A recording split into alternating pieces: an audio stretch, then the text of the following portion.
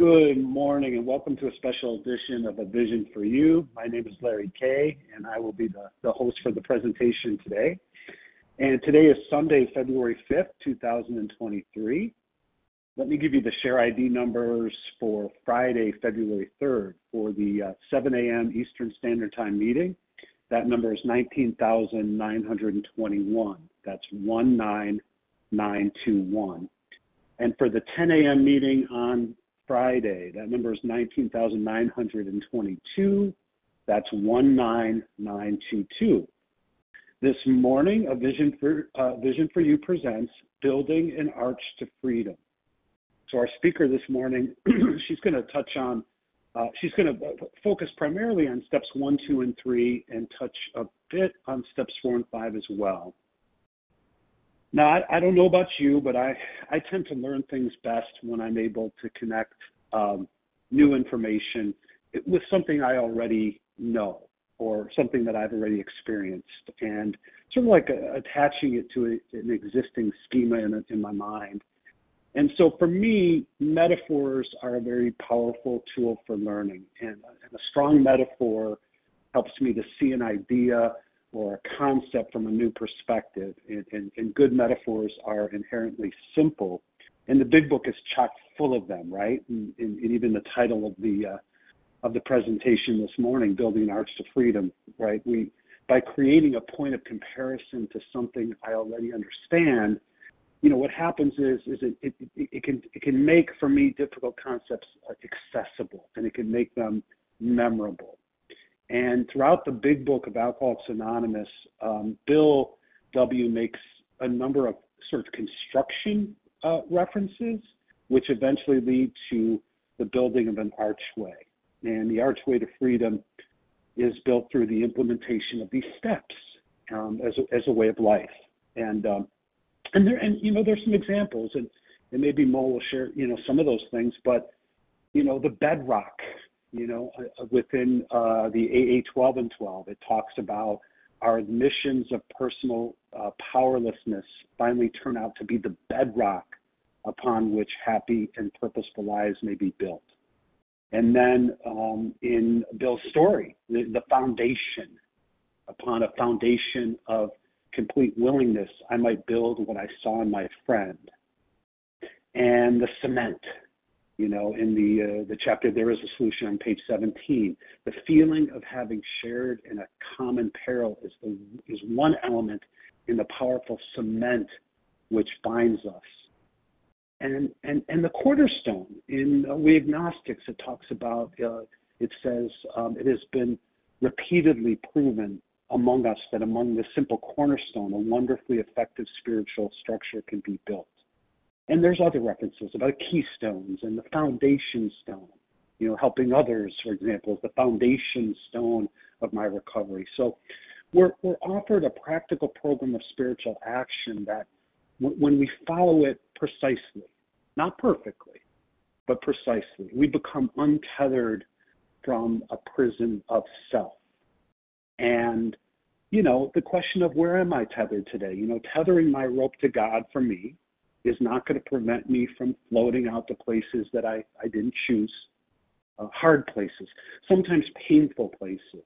But when my rope is tethered to a higher power, when I'm implementing these steps as a way of life, I can be confident that I'm always going to be secure in the choppy waters that life presents. And becoming spiritually awakened it's a journey. It's filled with a commitment to a process, a way of life. It's not a destination that I get to, I arrive with my shiny suitcase. But when my hope is in my higher power, there's no decision that I can make that will take me outside of the reach of God's tether. And these steps, I have found, are a conduit to God's tether. So joining us this morning to share her experience, strength, and hope, and not only finding a power greater than herself, but how she's built, with God's help, an arch to freedom, is Mo H. from California. And Mo is delightful. She's a dedicated member of Overeaters Anonymous. She's devoted to the practice and teaching of the 12 steps and 12 traditions. So please join me in welcoming Mo H. to the line this morning. Mo, good morning.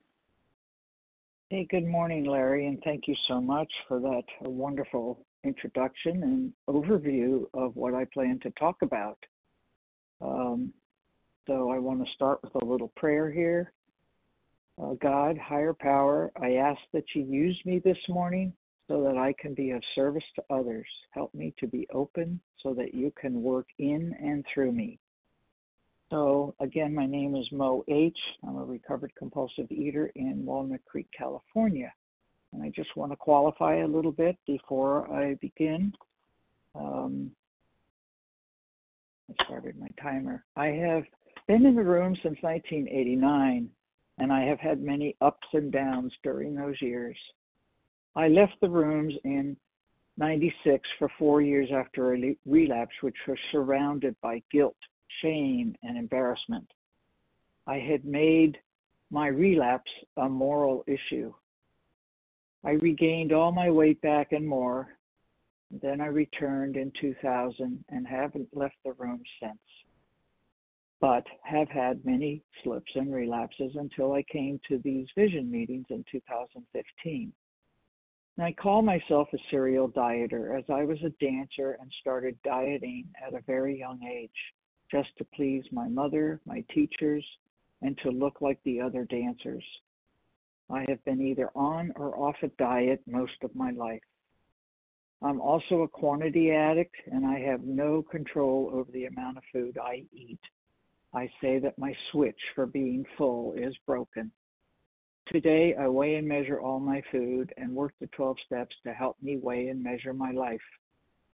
In 2015, I was introduced to this meeting and the study of the Big Book. I felt like a dried up sponge being watered and slowly coming back to life. I started to comprehend the twofold nature of my disease, the allergy of the body and the obsession of the mind. I was trying to treat this twofold disease with a one-fold solution by dieting. On March 6, 2016, I surrendered again and began working the 12 steps with a sponsor through the Big Book. I felt a new freedom with both my food and my life as I was turning everything over to God and accepting the outcome. As my husband's health was declining, I was able to be there for him in a kind and loving manner only because of this program and all of you. He passed away in August of 2020, and my life changed that day. I tried to hold on to my program by continuing to give service, but 10 months after his passing, I had a relapse. My therapist said I needed this to happen as I was trying to stay too busy in order not to feel the feelings. So I gave up all my service positions and sponsees in order to work on myself, and then the feelings started to surface. The feelings of sadness, loneliness, fear, hopelessness.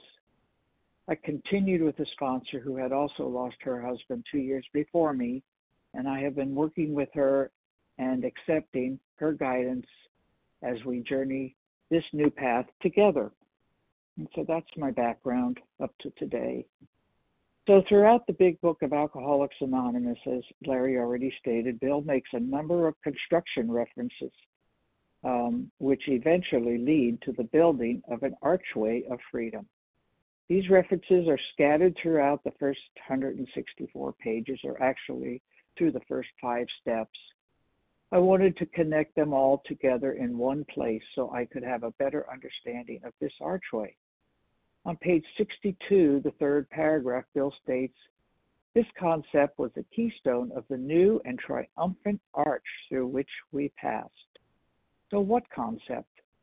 The concept that from hereafter, God will be our director. And so when Leah asked me to do this special edition, I believe it was God giving me the opportunity to do the research of building the Archway of Freedom and how it applies to my program. We build this arch by working steps 1 through 5. So I want you to picture an arch. An arch is a curved symmetrical structure spanning an opening, an arched structure forming a passageway or a ceremonial monument. And some of the archways I pictured was the Arc de Triomphe in France, or the arch used in a wedding ceremony. So if you have a piece of paper there, maybe you could draw an arch in front of you and go follow along as I walk you through Bill's construction. First, there must be bedrock before the foundation, next the cornerstone, then the cement and stones on both sides, held together at the top with the keystone. We walk through this arch on the pathway to freedom as we continue to work steps 6 through 12 and carry the message. So here we go, bedrock. So this is the first thing we put down. Before we could put down the foundation, there must be a firm bedrock laid. In the AA 12 of 12 on page 23, the third paragraph, we perceive that only through utter defeat are we able to take our first steps toward liberation and strength. Our admission of personal powerlessness finally turn out to be the firm bedrock upon which happy and purposeful lives may be built. For me, the bedrock could be called step 0, which is being desperate and out of options and putting down all my alcoholic foods. I can't work the rest of the steps honestly if I'm still in the food. I must put the food down first. This is the bedrock of the foundation.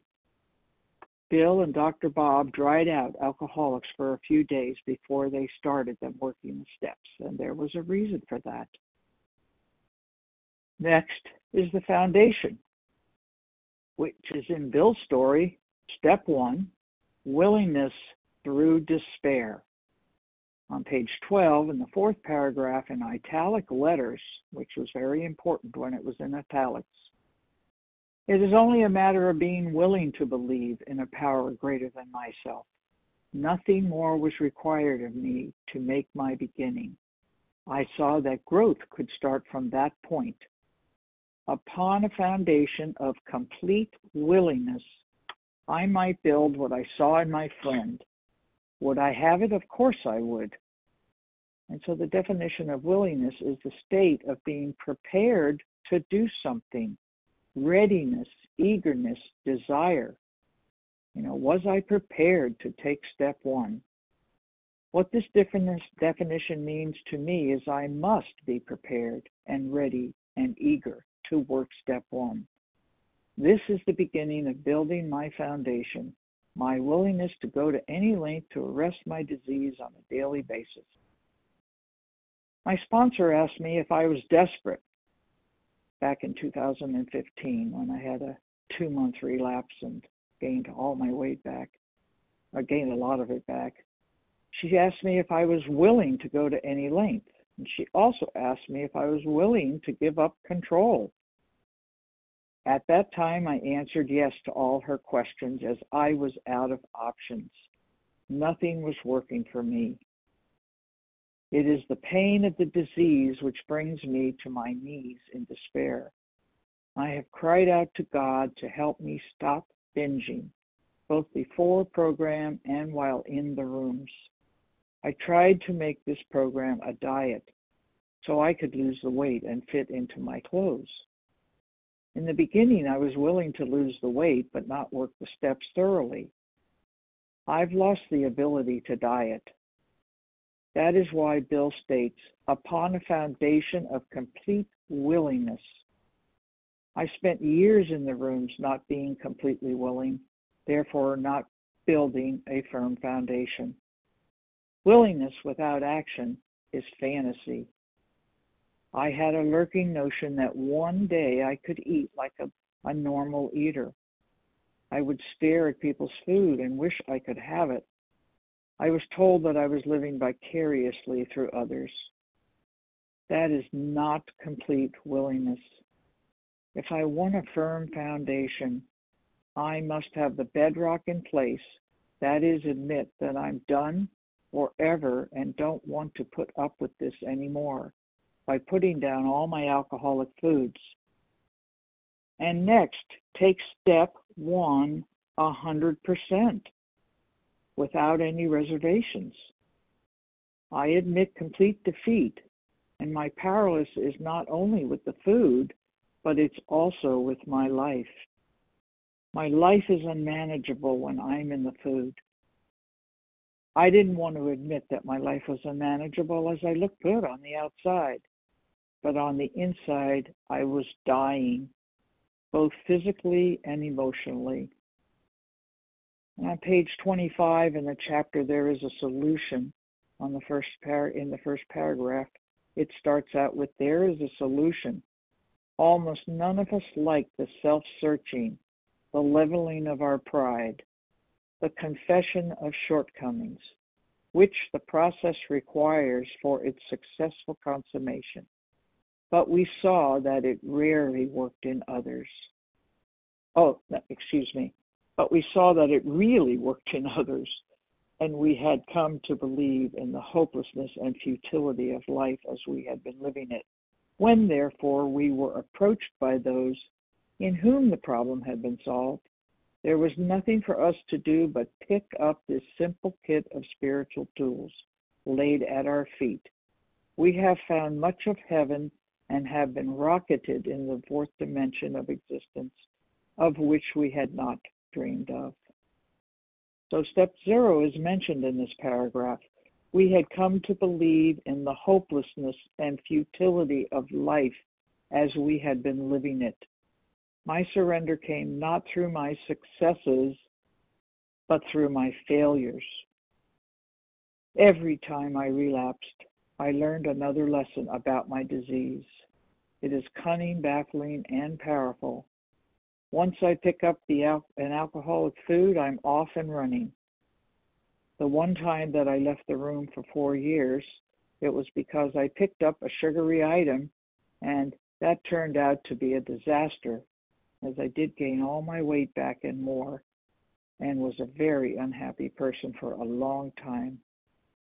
Along with my relapses goes shame and embarrassment, which is my disease talking, and this fuels my compulsive behavior even more. As I said, my most recent relapse was in June of 2021, 10 months after my husband passed. I was weak and not working a solid program. I picked up foods that weren't on my food plan, but luckily admitted my relapse immediately to my sponsor and on this line. The shame and embarrassment, again the disease talking, that went with this slip after 5 years of abstinence pushed me into isolation. COVID magnified that isolation. I had a difficult time reconnecting with friends in the rooms, but slowly, God is restoring me to wholeness again. I've heard that the opposite of addiction is connection. What really helped me to reconnect was attending the OALA birthday party in January. Everyone was so kind and welcoming. What a joy to be there. This was a milestone for me. It was my first trip without my husband's support. That's physical support. I know he's there with me spiritually all the time. So step 1 for me is about complete surrender, 100%. Surrender means cease resistance to an enemy or opponent. Give up or hand over. What am I giving up? First, my alcoholic foods. And secondly, my control over both my food and my will. My life is unmanageable when I'm in the food. I never realized that, as I thought I just had an eating problem. That is why for years I identified out as I wasn't as bad as you. Now I admit that I'm a compulsive eater and can't do this work on my own. I need you as much as you need me. A quote I heard that surrender is a journey from the outer turmoil to the inner peace. And that is my yearning for inner peace. I work my program every day to have that inner peace and calm that only comes from my higher power. So next is the cement on page 17, paragraph 2 to 3. The feeling of shared in a common peril is one element in the powerful cement which binds us together.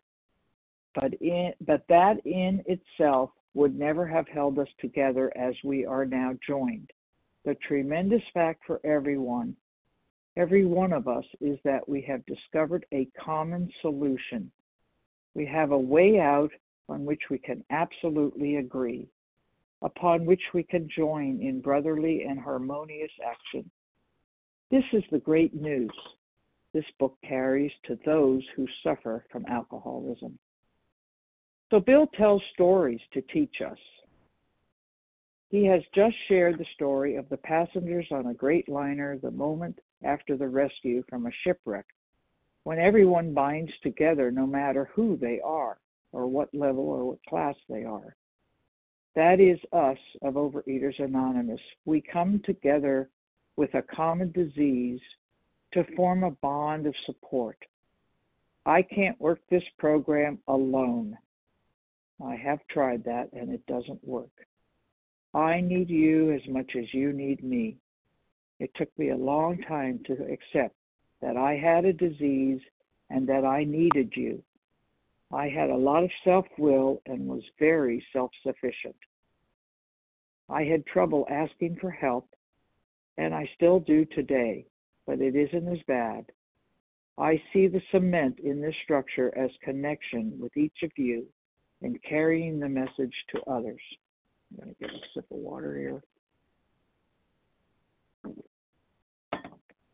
So next we have the cornerstone, which is step 2. This is belief through hope. Cornerstone is mentioned twice in the Big Book on page 47 and 56. And what a cornerstone is, it's the stone that forms the base of a corner of a building joining two walls. In We Agnostics on page 47, paragraph 2, the second paragraph, we needed to ask ourselves but one short question.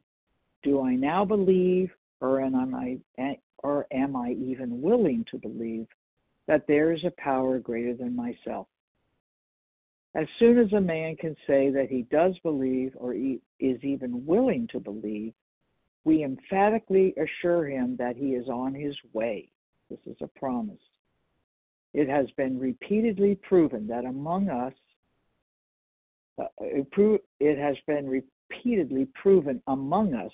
that upon this simple cornerstone, a wonderfully effective spiritual structure can be built. So now I am building the cornerstone of belief, a belief in a power greater than myself. This step helps me to move from self-centered existence to a God-centered existence. Initially, when I entered the rooms, I skipped over this step as I was raised in a strong religious environment and followed the rules of that religion diligently. I thought I knew it all because of my background. My concept of God at that time was a judging old man with a white beard, holding his black book and looking for anything that I did wrong. And then I was to confess my wrongdoings every week. As I am reminded in the rooms, that concept of God wasn't working for me.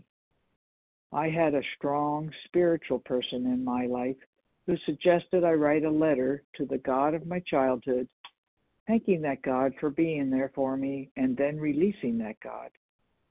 My second letter was to write the characteristics I wanted in a God or higher power. I wrote out a job description of this God. That exercise helped me move from my judging God to a loving, kind, always available, with open arms God. God was always there, but I was blocking God's entry into my life with my eating and my willfulness. I've heard this saying, man created religion and God created spirituality. Religion is man telling me how to have a relationship with God. Spirituality is a direct relationship with God. That quote helped me move from a religious concept to a spiritual one. God is as close as my breath and as near as my hands and feet. This program invites me to know God, not to know about God. In We Agnostics on page 53, the second paragraph, when we became alcoholics crushed by a self-imposed crisis, we could not postpone or evade.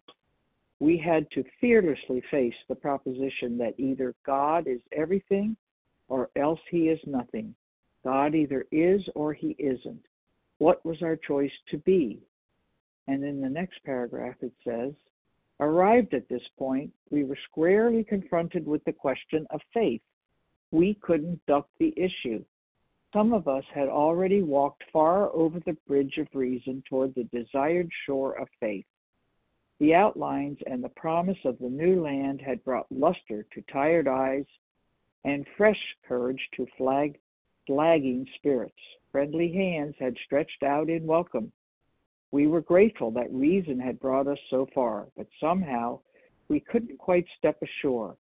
Perhaps we had been leaning too heavily on reason that last mile, and we did not like to lose our support. And what reason is an explanation or justification for an action or event. And I'm telling you, I was quite the justifier. I need to let go of the crutch of reason and trust in the crutch of faith. Self-reliance got me nowhere. All throughout this book and the stories in the back of the big book show us how different people went from insanity to sanity and how they found their higher power. On page 51, top of the page, when many hundreds of people are able to say that the consciousness of the presence of God is today the most important fact of their lives, they present a powerful reason why one should have faith. This brings me back to page 25, the last paragraph, and this is my favorite quote from the big book. Sentences. If you are as seriously alcoholic as we were, we believe there is no middle-of-the-road solution. We were in position where life was becoming impossible, and if we had passed into the region from which there is no return through human aid, we had but two alternatives: turn left or turn right. One was to go on to the bitter end, blotting out the consciousness of our intolerable situation as best we could, and the other to accept spiritual help.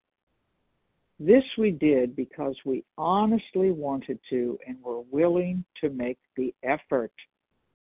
So in the story of Fitz Mayo on page 56 in We Agnostic, Fitz cries out, "If there is a God, he certainly hasn't done anything for me."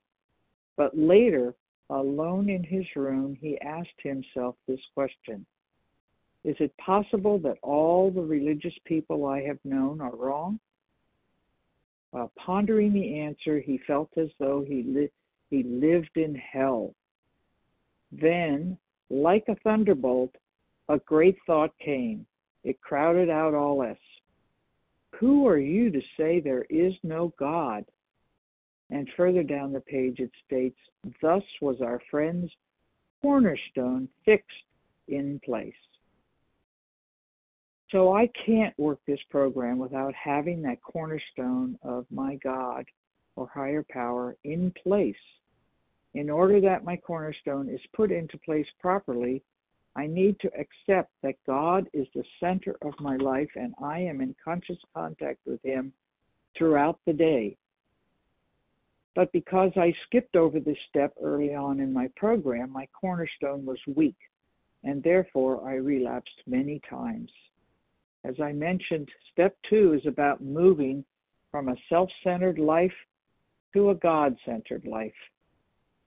This I practice daily by asking God, how can I be of service? Which is in step 11 upon awakening prayer. It amazes me when God directs my day and I listen. I've discovered that God is in the pause. All I have to do is pause and wait for God's nudge. An example of that was a week ago, Friday. I had my day all planned out. I got a call from a friend who just had knee replacement surgery, and she asked me for help. My inner response was, I have my day already planned. But then I realized that I could be of service to this person and get out of my own way. That was God's nudge to me, and the day turned out beautifully for both of us. So next, we have the keystone. Step 3, direction through decision. In the big book on page 62, the third paragraph, this is the how and why of it. First of all, we had to quit playing God. It didn't work. Next, we decided that hereafter in this drama of life, God was going to be our director. He is the principal and we are his agents. He is the Father and we are his children. Most good ideas are simple, and this concept was the keystone of the new and triumphant arch through which we pass to freedom. And what a keystone is, it's a wedge-shaped stone at the highest part of an arch that locks the other stones in place. So step 3 is about putting this keystone in place by taking the next right action. Step 3 is making a decision to immediately start working steps 4 and 5, which are the actions I take to clear away the wreckage of my past. When I look at step 3, it seems very simple to make a decision. But if I only make the decision and don't take the action, then I'm not going to progress any further than this step. We've all heard about the 1, 2, 3 waltz, getting stuck in the first 3 steps, never taking that action to move on with the other steps. Another phrase, I am the faucet and God is the water. God works through me if I keep the faucet open. How I keep my faucet open is by actively working the rest of the steps. If I do the work, God will give me the reprieve. My own experience with this step was similar to step 2, that I didn't put any effort into it. I thought I knew all about God. This step isn't about knowing God. It's about making a decision to go on with the rest of the steps. Over my years in program and with guidance from sponsors and others, I have learned the importance of this step. Step 3 is a turning point of action. I think a higher power as an expert outside of myself with more experience and know-how than I have. My higher power is not just an expert. He or she is an expert who cares about me and would never do anything to harm me. I make decisions all day long, most of the time asking God for guidance. And now, without my husband's input, I need God more than ever. Many things have happened since his death. My refrigerator died. I needed to buy a new refrigerator. And I asked God for guidance in that. I needed a new water heater. And I decided to put in solar because my husband really wanted it and never got around to it. I have car issues, things breaking down, etc. I told my sponsor that I'm playing whack-a-mole. Every time I get something fixed, another thing happens.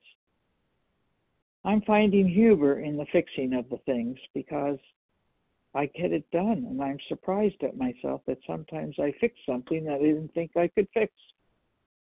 God is my director.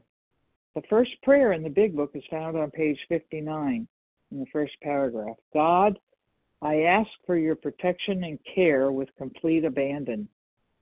Abandon means to give up completely a course of action, a practice, or a way of thinking. I give up my ways of doing things, and I allow God to direct my actions. In preparing this share, I ask God for wisdom and guidance and to help me remain humble. It's not about me, it's about carrying the message. And one day I was guided to shut my phone off completely so I would not be interrupted, which is something that happens often. It helped as I let God be in charge. This is following God's plan.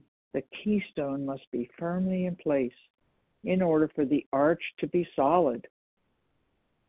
We are now ready to pass through that arch by working steps 4 and 5 and continuing the process through the rest of the steps and practicing 10, 11, and 12 on a daily basis. So the pathway to freedom, in the big book, page 75, in the middle of paragraph 3, taking this book down from the shelf, from our shelf, we turn to the page which contains the 12 steps. Carefully reading the first 5 proposals, we ask if we have omitted anything, for we are building an arch through which we shall pass, through which we shall walk a free man at last. Is our work solid so far? Are the stones properly in place? Have we skimped on the cement put into the foundation? Have we tried to make mortar without sand? And what freedom means is release, liberation, deliverance, the state of not being imprisoned or enslaved. So by reviewing these questions, I can see that in my past, my work wasn't solid. My stones weren't in place. I did skimp on the cement. I tried making mortar without sand. The way I did this was by taking step 1 only in my head and not surrendering 100% with my heart. I wanted to hang on to my control and my need to run the show. As I shared, I skipped over 2 and 3, not making a firm connection with God. I was totally honest. I wasn't totally honest in steps 4 and 5. I rarely looked at my character defects. I would rather look at yours and blame you for my troubles. I made some amends, but not all of them, especially the financial ones.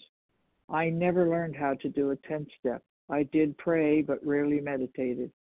I did do some service, but there was usually resentment involved. My archway was very insecure. That is why it collapsed many times with my relapses. Today I see why Bill built this structure, to guide me more deeply through the first 3 steps and continue working the rest of the steps as described in the big book. Steps 1, 2, and 3 must be taken thoroughly, not only in my head, but also in my heart. When I got a sponsor who used the big book to take me through the steps, I started working an honest and thorough program. I had more work to do on myself and my behaviors. My favorite step today is step 10 because it helps me work through my issues that come up daily.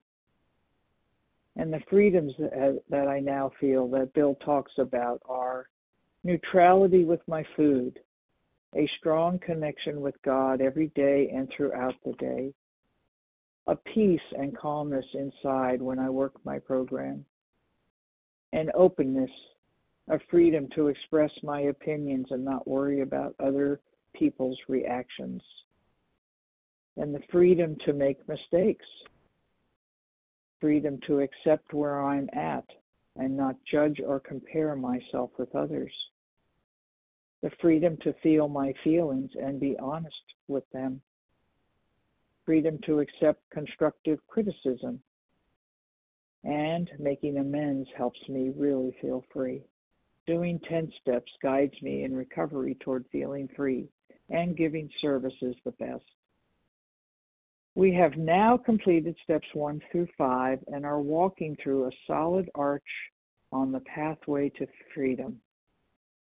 We build on our foundation, stone by stone, helping others. Bill states many times throughout the big book that our real purpose is to be of service to others. Going back to the foundation stone, on page 97, paragraph 1, helping others is the foundation stone of your recovery. A kindly act once in a while isn't enough. You have to act the Good Samaritan every day if need be. And so the way I keep the foundation stone in place is by helping others. And in the daily reflection, this really helped close this out. The title is A Fellowship of Freedom. This is on page 178 in the book called Daily Reflections. When I no longer live under the dictates of another or of alcohol, I live in a new freedom. When I release the past and all the excess baggage I have carried for so very long, I come to know freedom. I have been introduced into a life and a fellowship of freedom. The steps are a recommended way of finding a new life. There are no commands or dictates in AA. I am free to serve from desire rather than decree. There is the understanding that I will benefit from the growth of other members, and I take what I learn and bring it back to the group. The common welfare finds rooms to grow in the society of personal freedom. So where I am today, I have been abstinent since July 5th of 2021 and grateful to be out of the isolation. As I said, I need you as much as you need me. It is a joy for me to pass on what was so freely given to me. I love studying the Big Book with my sponsees. I start my day by connecting with God and work at this connection throughout the day. My morning ritual of prayer, I have a morning ritual of prayer and meditation, and then I listen to the meeting. That's the 10 o'clock meeting because I'm in California. Work with sponsees, make outreach calls, read and write from the Big Book, attend virtual meetings, give service, and carry the message whenever I am asked. It is my passion to be of service. I used to hate having to do so much work in this program, but today it is a privilege. I am grateful to be of service to this meeting and to be out of the isolation that was holding me hostage. And thank you, Larry, and all who give service to this meeting. And with that, I pass. Thanks, Mo. Thank you for your vulnerability and for your wisdom this morning. This presentation is going to be a cherished part of the Vision Archive. So thank you so much for that. And so we're going to transition to the Q&A. I'm going to give the share ID now, and then I'll give it at the end for Mo's presentation. That share ID number is 19,931. That's 19931. If you care to listen to this later. So again, we're going to transition to the Q&A. This will give you an opportunity to pose a question for Mo H out in California there. And so you can do that by pressing *1 and give me your first name and last initial. Daniel B. Daniel. Maggie A. Maggie. Nancy C. Nancy. Diane G. C. Diane, and was that Pamela? Tamara. Tamara C. Tamara. I don't know, Tamara, how I ended up with Pamela, but Tamara. And anybody else? Suri C. Suri. Okay, we got a good starting lineup here. We got Daniel, Maggie, Nancy, Diane, Tamara, and Suri. Hey, Mo, it occurred to me that if we get a Curly, we'll have Larry, Mo, Larry, and Curly. Okay, just kidding. Daniel, let's come on, we're not a Glenlight, right? So, Daniel, you'll start us off with a question for Mo. Good morning, Daniel. Good morning, Larry, and good morning, Mo. Good morning, everyone. Mo, thank you so much for your talk and your presentation this morning. My question is quick. What you said something that really resonated with me was that your sponsor had encouraged you to, disconnect. I think you said electronically. I know that you had put down your service work, but did I understand you correctly that you disconnected from electronic distraction as well in an effort to hear the recovery message, if that makes sense? So I'm looking for ways to get more quiet. Yes. All right. Well, I did not disconnect from electronic stuff when I had my last relapse. I had to let go of my service. And thank you, Daniel, for your question. I did have let go of my service and my sponsees. But I did, in order to get quiet with God, I have to put down my electronic devices. And I want to tell you that I do not look at my phone the first thing when I awaken because I want to connect with God right away. And lately, I have been taking quiet time in the afternoon and turning off all electronic stuff.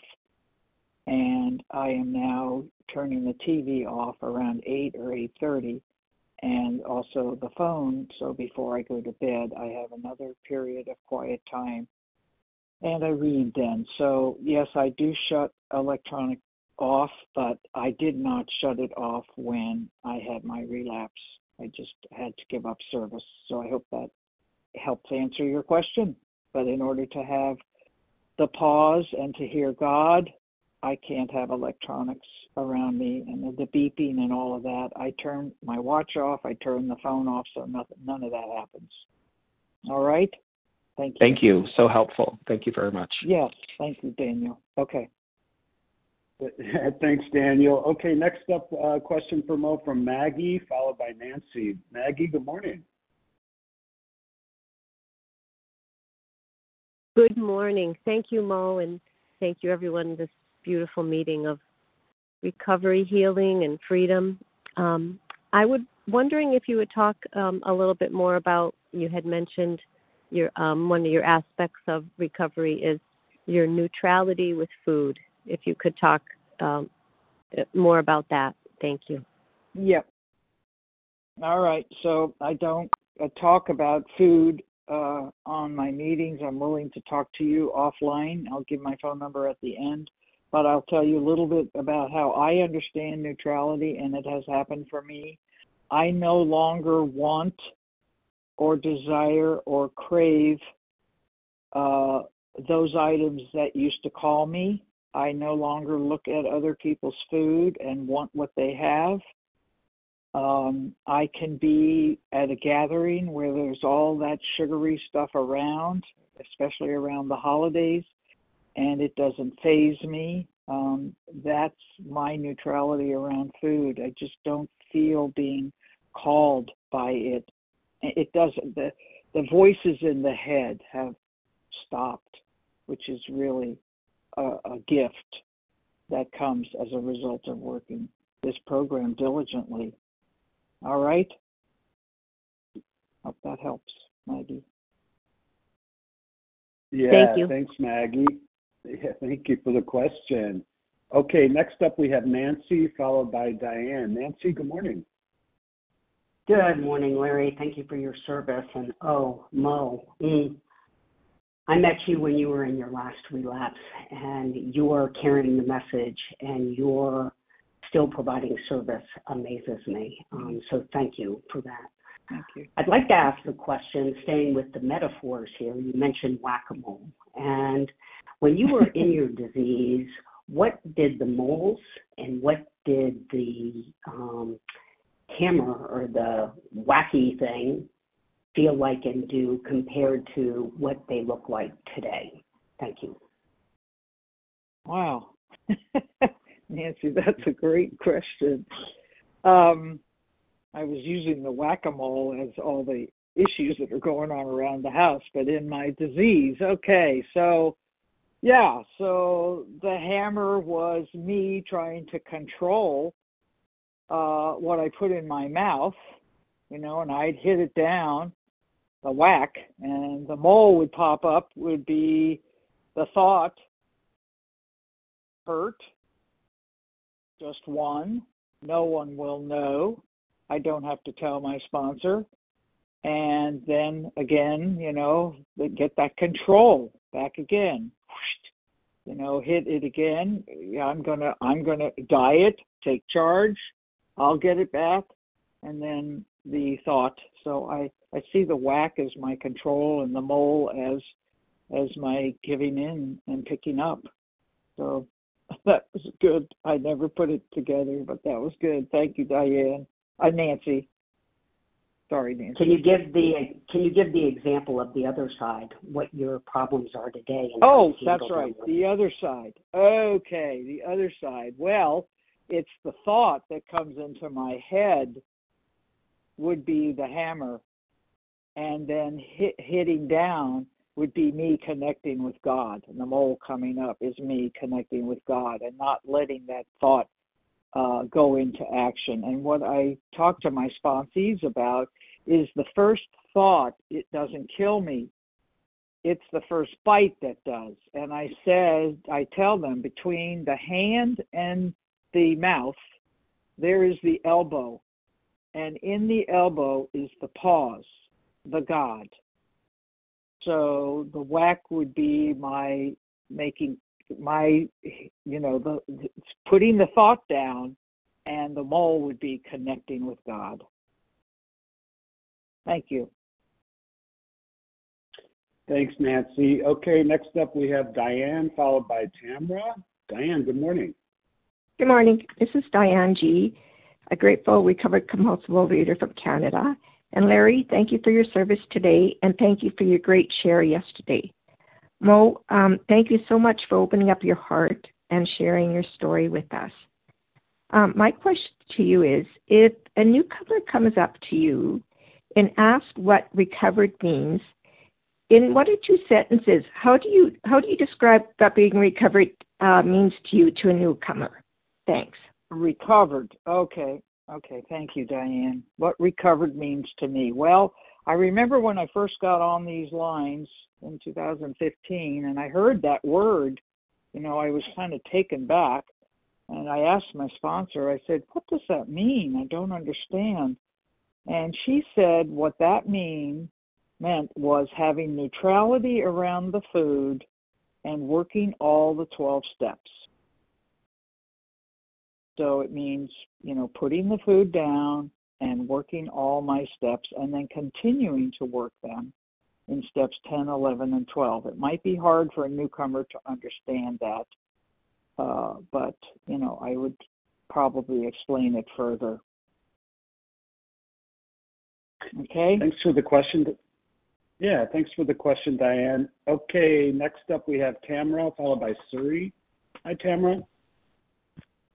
Hi, Larry. Mo, thank you so much for all your service. You certainly have been a very important part of my journey. And you talked about in the foundation this complete defeat, not just with food, but with life.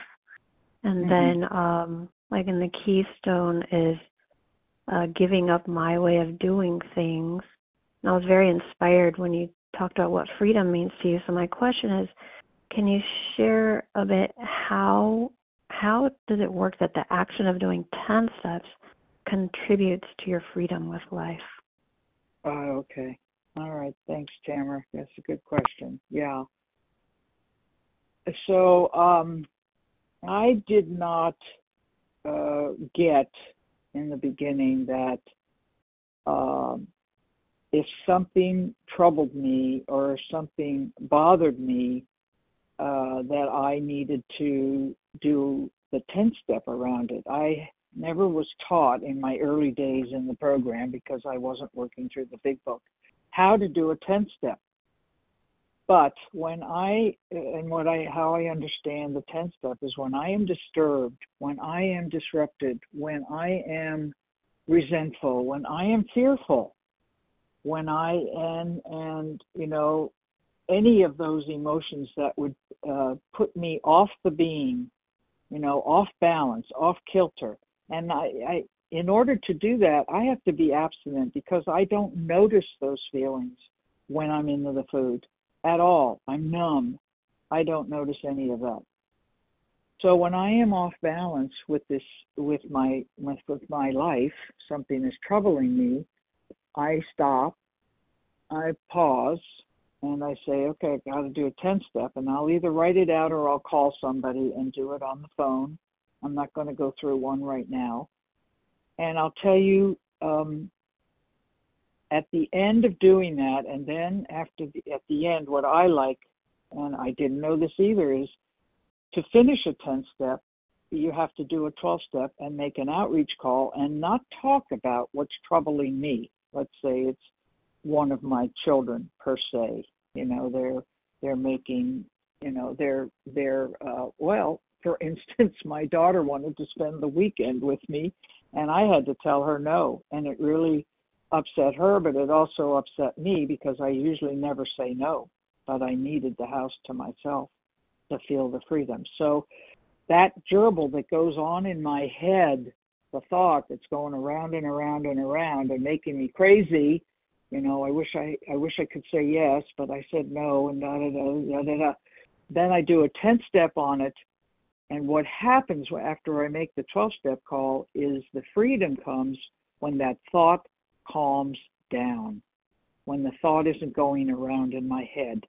And I said to my sponsor once, what if it doesn't go away? What if the resentment doesn't go away? What if the thought, she said, do another 10-step. So the freedom in the 10-step is to lower the anxiety and all that's going on in my head. I hope that helps, Tamara. Thanks for the question, Tamara. Okay, Suri, before we go to you, just a reminder, we're going to open it up if there are more questions for Mo right after Suri's question. Good morning, Suri. Good morning, Mo. Thank you so much for your share. You mentioned in the beginning of your share about how you recognized that you were living in fantasy to a certain degree, and I wanted to know if you could elaborate a little bit more on that, on noticing that you were not in the program, but rather fantasizing about being in the program or being in the food. I'm not really sure if you could sort of elaborate between fantasy and reality and entering into I know. Yeah. I remember I had a quote about something is not, I can't remember my quote. I'm looking back here to see if I can find it. But anyway, when I'm thinking about the food, or when my life is unmanageable, fantasy would be like, I said that I looked good on the outside, but I was dying on the inside. That's fantasy. Like, oh, everything's fine, you know. And really, I am going crazy on the inside. I don't have that inner calmness that is my yearning, my desire in this program is to have that peace and quiet inside my body. And so when that isn't there, but I tell people, oh yeah, I'm doing fine. I mean, like, you know, after my husband died, you know, I really had a difficult time answering the phone and picking up the phone and calling people because I didn't want to cry. And I was just living in the fantasy that everything would be okay if I didn't talk to anybody. Well, that wasn't true. Everything got worse, to tell you the truth, and it was really hard. It was really painful. But, living in the fantasy is just, you know, thinking I'm doing the steps 100% or the step 1 100%. And I'm really not, because I'm, you know, fantasizing about that food or whatever it is. I don't know if I'm answering your question. I wish I could find my quote. Hey, Mo, I made a mental note. I'm bad at taking notes, but I did make a mental note of that quote. You said, see if this helps. You said willingness without action is fantasy, something like that, right? That's it. Thank you, Larry. Yeah, okay. Okay. I knew willingness without action is fantasy. So, so willingness is me being willing to work this program the way it is written in the big book and not to balk about it. But if I don't take the action, and as we built that arch, doing steps 1, building the bedrock, the foundation, and all of those pieces, the cornerstone, the stones, the cement, and the keystone, if I don't put all of them into place and then take the action, after I make the decision in step 3 to work 4 through 12, then I'm living in fantasy. If I'm not working those steps and getting that archway in place. And I think in the beginning, when my archway was wobbly, I was living in fantasy, because I had a lurking notion in my mind that I was going to be able to eat like someone else. And that wasn't getting me anywhere. I had a sponsor say to me once, I said to her, God, I wish I could eat like normal people. And she would say, well, the way you're eating is the way normal people eat. And I mean, it just blew my mind. And she was right. Normal people eat 3 meals a day. They don't graze all day long. So I hope that helps. Suri, thank you, Larry, for helping me. You bet. Thanks for the question, Suri. Okay, if you have a question for Mo H, press star 1 and jump. Gabriel G. I'm sorry, Gabriel H. Christina okay, J. Gabriel. Christina, Marla. Pete. Marla. Marla. I got you, Marla. Kelly, a.k.a. Curly. Hey, Kelly. Good morning. Okay, so I got Kelly. Anybody else? Denise C. Hi, Denise. Gotcha. Okay, that's a good group here. So here's what I heard. I heard Gabriel, Christina, Pete, Marla, Kelly, and Denise. Gabriel, why don't you get us started with the question for Mo? All right, Gabriel H. from Florida. Well, I got to tell you, this has been, every meeting is so great in A Vision for You, but this has been, without a doubt, top of the mountain, exploding, volcanic, erupting revelation for me. Wow. And I got to say, I'll be listening to this over and over and over again and taking notes furiously.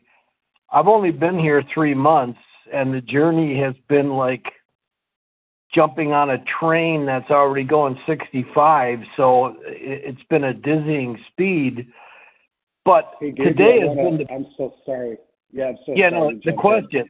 So, what's the question? You bet. The question is this. The willingness without action is fantasy. This is the dilemma for me. How do you get to the, step 3 reality of the true willingness so that it is an action? Because that's the problem I find, is the action part, to do what you're reading, do what you're hearing, apply everything. I think that's pretty clear. Yeah. How do you get to the? Am I hearing that right, Gabriel? How do you get to that action so it's not? Yeah. Right. There we go. Okay, Mo. All right. Well, I'll do my best, Gabriel. I have to work steps 1, 2, and 3 completely from my heart, and the action is simple. It's starting step 4, making those columns, doing my resentments, writing them all out, and then looking at my part. This is action. I didn't want to look at my part. I remember my sponsor said, do all the columns but the last one. And, and I did, that was easy to look at the resentment and why I resented the person or and then the fears. But the last column was my part, which was where am I being selfish, dishonest, self-seeking, and fearful. And I got to see a lot about myself in working step 4, doing the resentment form, the fear form, and the sex conduct inventory form. That is all taking action and looking at my part. And then step 5, another action, giving it away to my sponsor. And, not holding back on doing that. And one of my sponsors said to me at the end of step 5, she said, if you plan to take anything to the grave with you that you haven't shared, you haven't completed step 4. And I had to go back and look over my step 4. It says after you do step 4, is to take time and to pray to see if I've left anything out. And I ask God to reveal that to me. Now, it sometimes doesn't happen immediately. It may happen down the road. I've had amends that I have made down the road that I didn't remember before, and especially the financial ones. I've blocked the stealing from grocery stores. I blocked that out. So that's what that means. Willingness, without action is fantasy. It's, if I don't make that, I actually have to do the footwork. And sometimes it's hard. It's not so simple. But I do it. When my sponsor says, I suggest this, and this, I will follow her. I asked her the other day, I said, because I've been committing my food, 7 days a week, and I was trying to cut back to 5. And she said, no, I commit to my sponsor 7 days a week, and I also call my sponsor 7 days a week. I said, okay, I'll do it. I mean, if it's only a 2-minute check-in on Saturday and Sunday. So that's action. We work the tools, and I've heard that the tools are the handrails with which we work the steps. So the tools help us work the steps. All right, Gabriel, I hope that helps. Action. Thanks, and more Gabriel. Action. Absolutely. Okay, next up with the question, we have Christina followed by Pete. Good morning, Christina. Morning, Larry. Thank you for your service. Hi, Mo. Love you so much. Hi. Your talk was incredible. And, death is an onslaught of an incredible tidal wave, and it knocks us to places we've never, ever expected. So I think you did the best you could. I'm not on here to tell you that, but knowing a little bit of your journey, I feel you did the best you can. My question is, as you were going through that and as the tidal wave began to roll over you, were you still working your program just as hard? And did you find that when you took your trip and you found yourself in the relapse cycle, I don't even think you realized it till after you got back, did you realize at some point that not only did you have a mental blank spot around the food and what you were doing, but you were having extreme mental blank spots around your emotions? And working the program, were you working it while you were there, thinking you were clearing everything out, but still there was lingering stuff that kind of just threw you in the hole? Thank you. Oh, wow. Thank you very much, Christina. Yeah, it is a tidal wave that one doesn't expect. So working my program around my husband's death. The program that I worked around my husband's death was to keep giving service and to give a lot of service. And what that did for me was keep me out of my feelings for the first 10 months. Of course, there was a lot of paperwork to do and a lot of closing of this and opening of that and all of those things that you have to do after one passes. But also with my program, the archway was getting wobbly. I was angry. I had all those emotions. I was angry that he died. I was angry that he didn't take care of all of that stuff. And so God was kind of in the distance and wasn't as close to me because I wasn't taking time for that. And then when I went on my trip with my kids, I was weak. I was physically weak. I was recovering from pneumonia, and my program was weak. I thought I was doing okay because while I was there, I was weighing and measuring my food, but I was numb to the fact that there was food in that condo that was calling me. And because I wasn't working a strong program at that time, my hand went into a bag of stuff that isn't on my program, that isn't on my food plan. And I kept lying to myself, saying, "Oh, this isn't bad. This isn't bad." Da da da da da. And so, what happened is that brought me to my senses, and it like woke me up from maybe a sleep I had been in since my husband died, maybe in a fog. Yeah, there is a fog since he died, and that relapse, as I said in my story, that my relapses have all been learning lessons.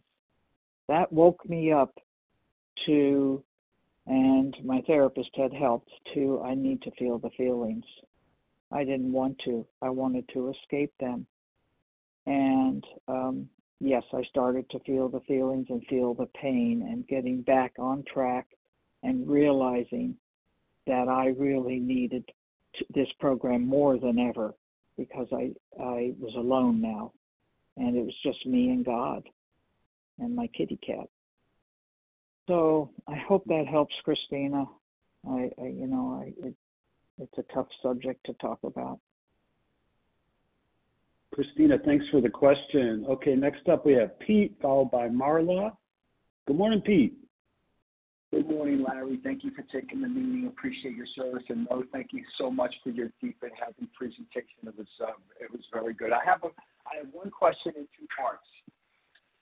So you mentioned in step 10, the very first thing we are supposed to do in step 10 is to grow in understanding and effectiveness. And my question is, can you elaborate a little bit more on how you're growing in understanding and effectiveness?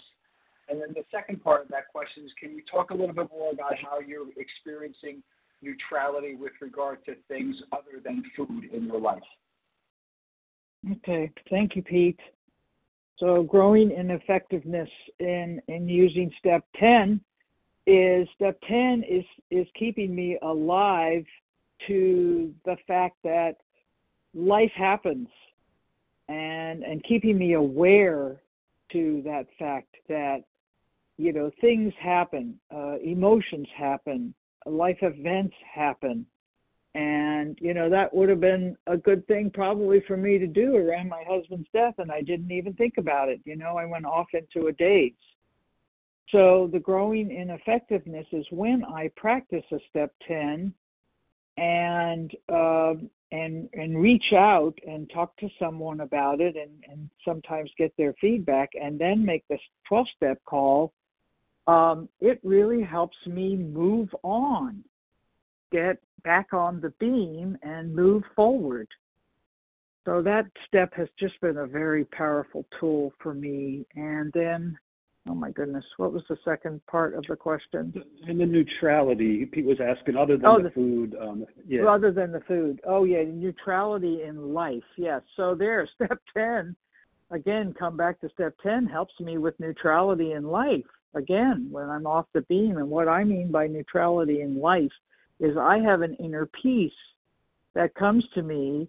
It doesn't happen all the time. I'm saying I'm not a perfect person and I don't do perfect step 10s and my program isn't 100% perfect, but I work it the best I can every day and more now than I have even in the past. And now even since having done this talk, I can visualize that archway and think about, well, what's weak here? Is my foundation weak, or is my cornerstone weak, or is my keystone weak, whatever.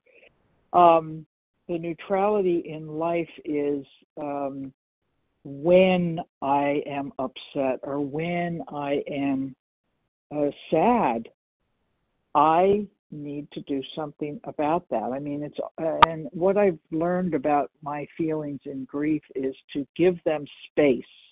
So when I have that loneliness or that sadness that does put me off the beam, but I need to give it space to be. I don't need to push it away. Let it be. And then in that pause, then God will come in there. And that God will balance that feeling out, and that gives me neutrality in life. So I hope that helps, Pete. Thanks, Pete. Okay, Marla's next, followed by Kelly. Marla, good morning. Good morning, everybody. Hey, Mo, thank you so much for your beautiful share and your vulnerability. I met you in New York at the conference a few years back. Oh, yeah. Yeah. Yeah. Oh, hi, Marla. I'm so sorry. Yeah. My question is regarding your step 10s. Is there a difference in your mind between when you just need to, quote, like call and talk to a friend about your pain or your feelings versus an actual like protocol of when you need to do a process of step 10, looking at character defects and so on? Do you distinguish between the two?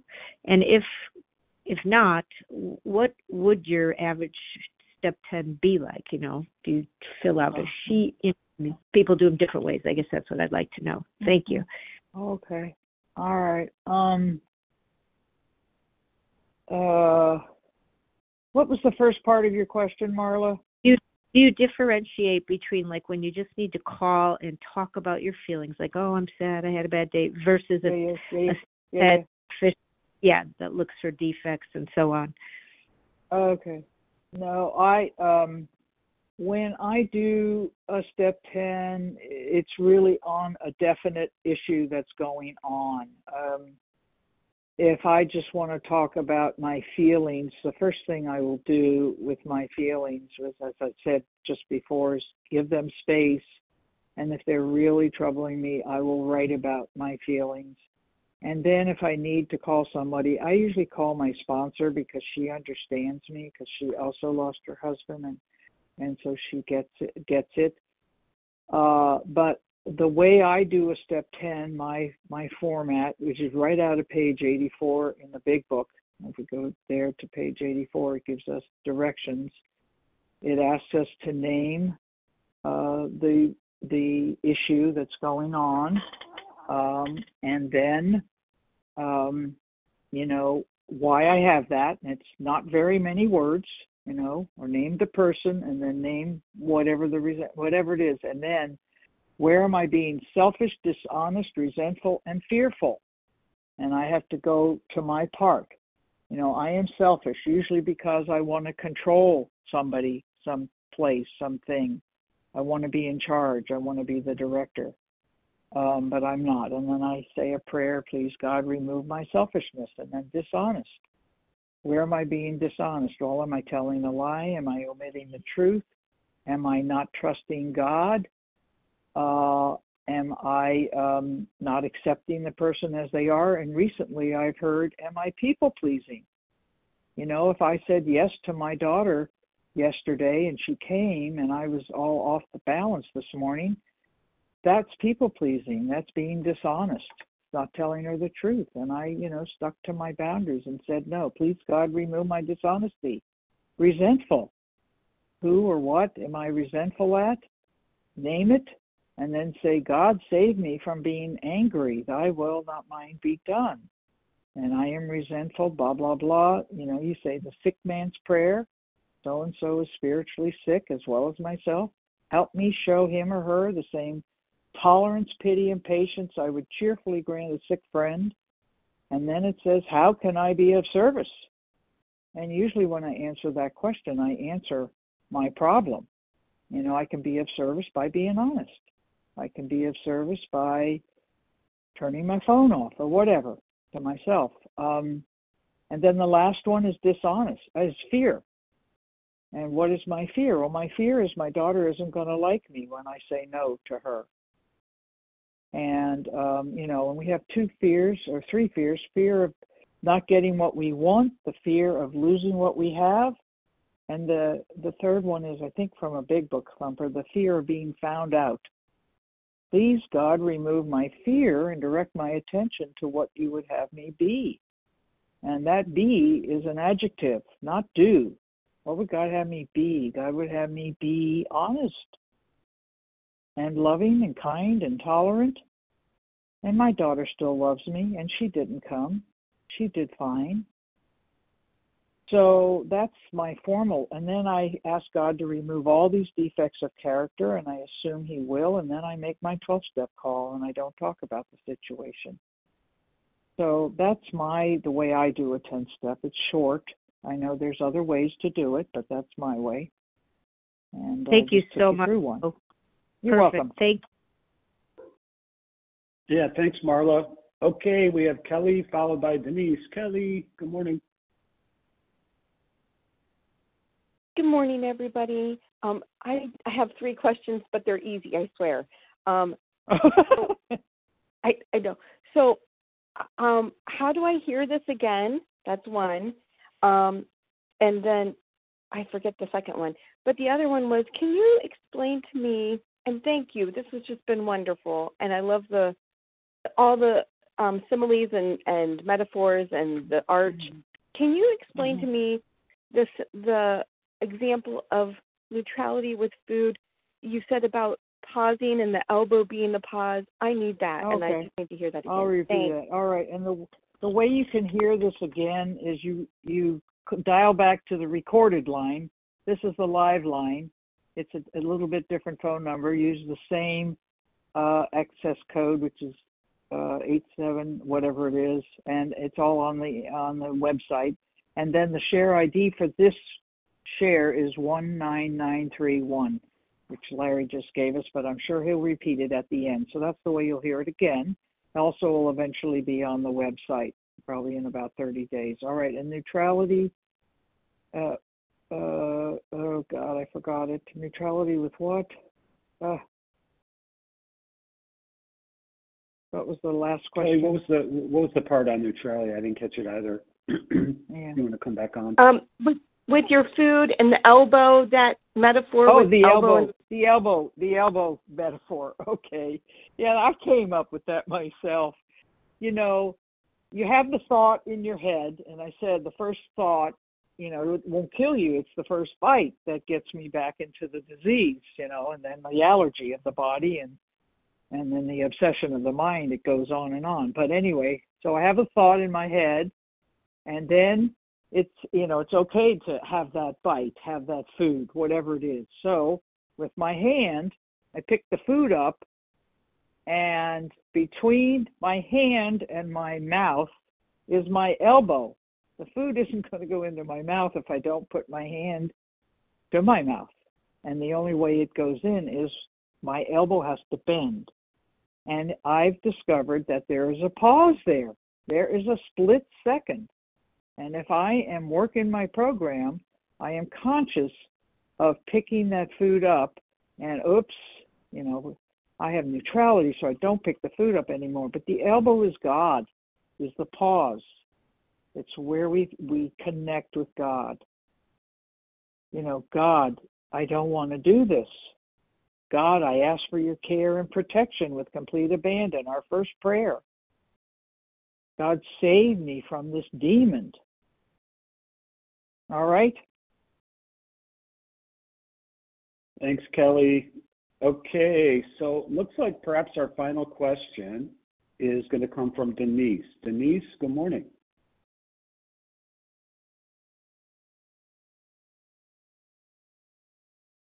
Denise, good morning. There you I'm are. sorry. Yes, I apologize. Good morning, everyone.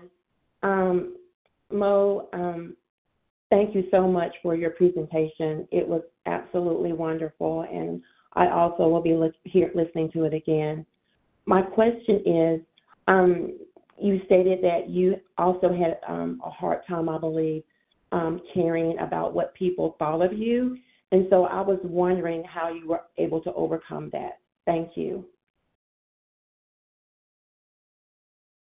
Well, coming from a dancing background, being on stage, it was very important to look good, to have a right-sized body, to absolutely be perfect. I performed with my brother. We were a team from the age of, well, I started dancing when I was 3 and he quit when he was 16, so I was 13. We stopped being a team then, and you know, to have that to have that presentation of always being on. And then that was carried through with my mother. It was always about looking good, how we look good.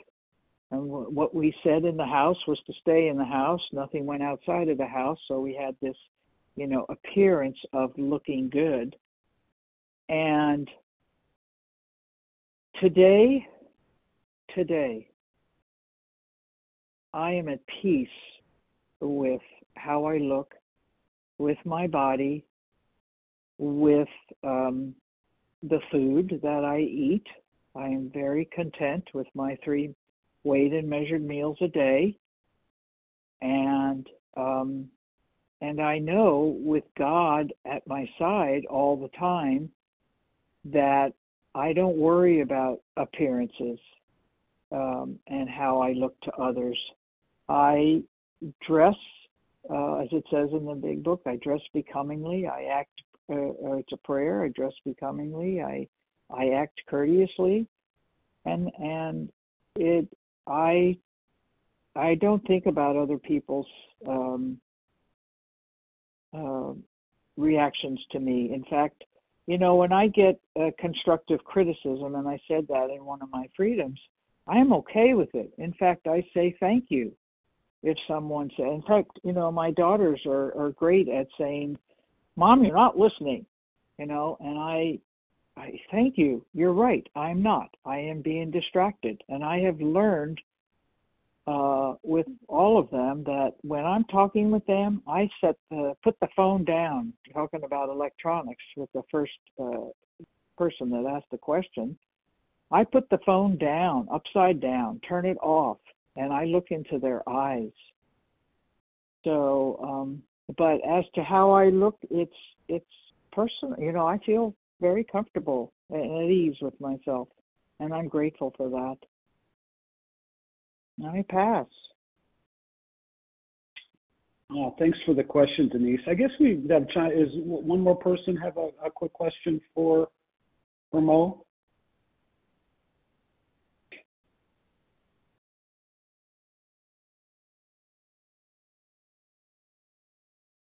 Wow, Mo, look, see how you just were so thorough. It was a beautiful presentation. I quieted them all, or I put them to sleep. No. You're kidding. It was wonderful. Yeah, thanks so much for getting up early out there in Pacific time zone here and doing a wonderful job. Thank you. We're so appreciative. You bet. Thank you. So I'm going to give the share ID number again for Mo's presentation. Get your pen ready here. That share ID number is 19,931. That's 19931. And so we'll get Mo's contact information at the end of the recorded portion. We're going to now close with a reading from the Big Book of Alcoholics Anonymous. You'll find it on page 164 in a chapter called Vision for You, kind of our namesake of this group here. So our book is meant to be suggestive only. We realize we know only a little. God will constantly disclose more to you and to us. Ask him in your morning meditation what you can do each day for the man who is still sick. The answers will come if your own house is in order, but obviously you cannot transmit something you haven't got. See to it that your relationship with him is right, and great events will come to pass for you and countless others. This is the great fact for us. Abandon yourself to God as you understand God. Admit your faults to him and to your fellows. Clear away the wreckage of your past. Give freely of what you find and join us. We shall be with you in the fellowship of the Spirit, and you will surely meet some of us as you trudge the road of happy destiny. May God bless you and keep you until then.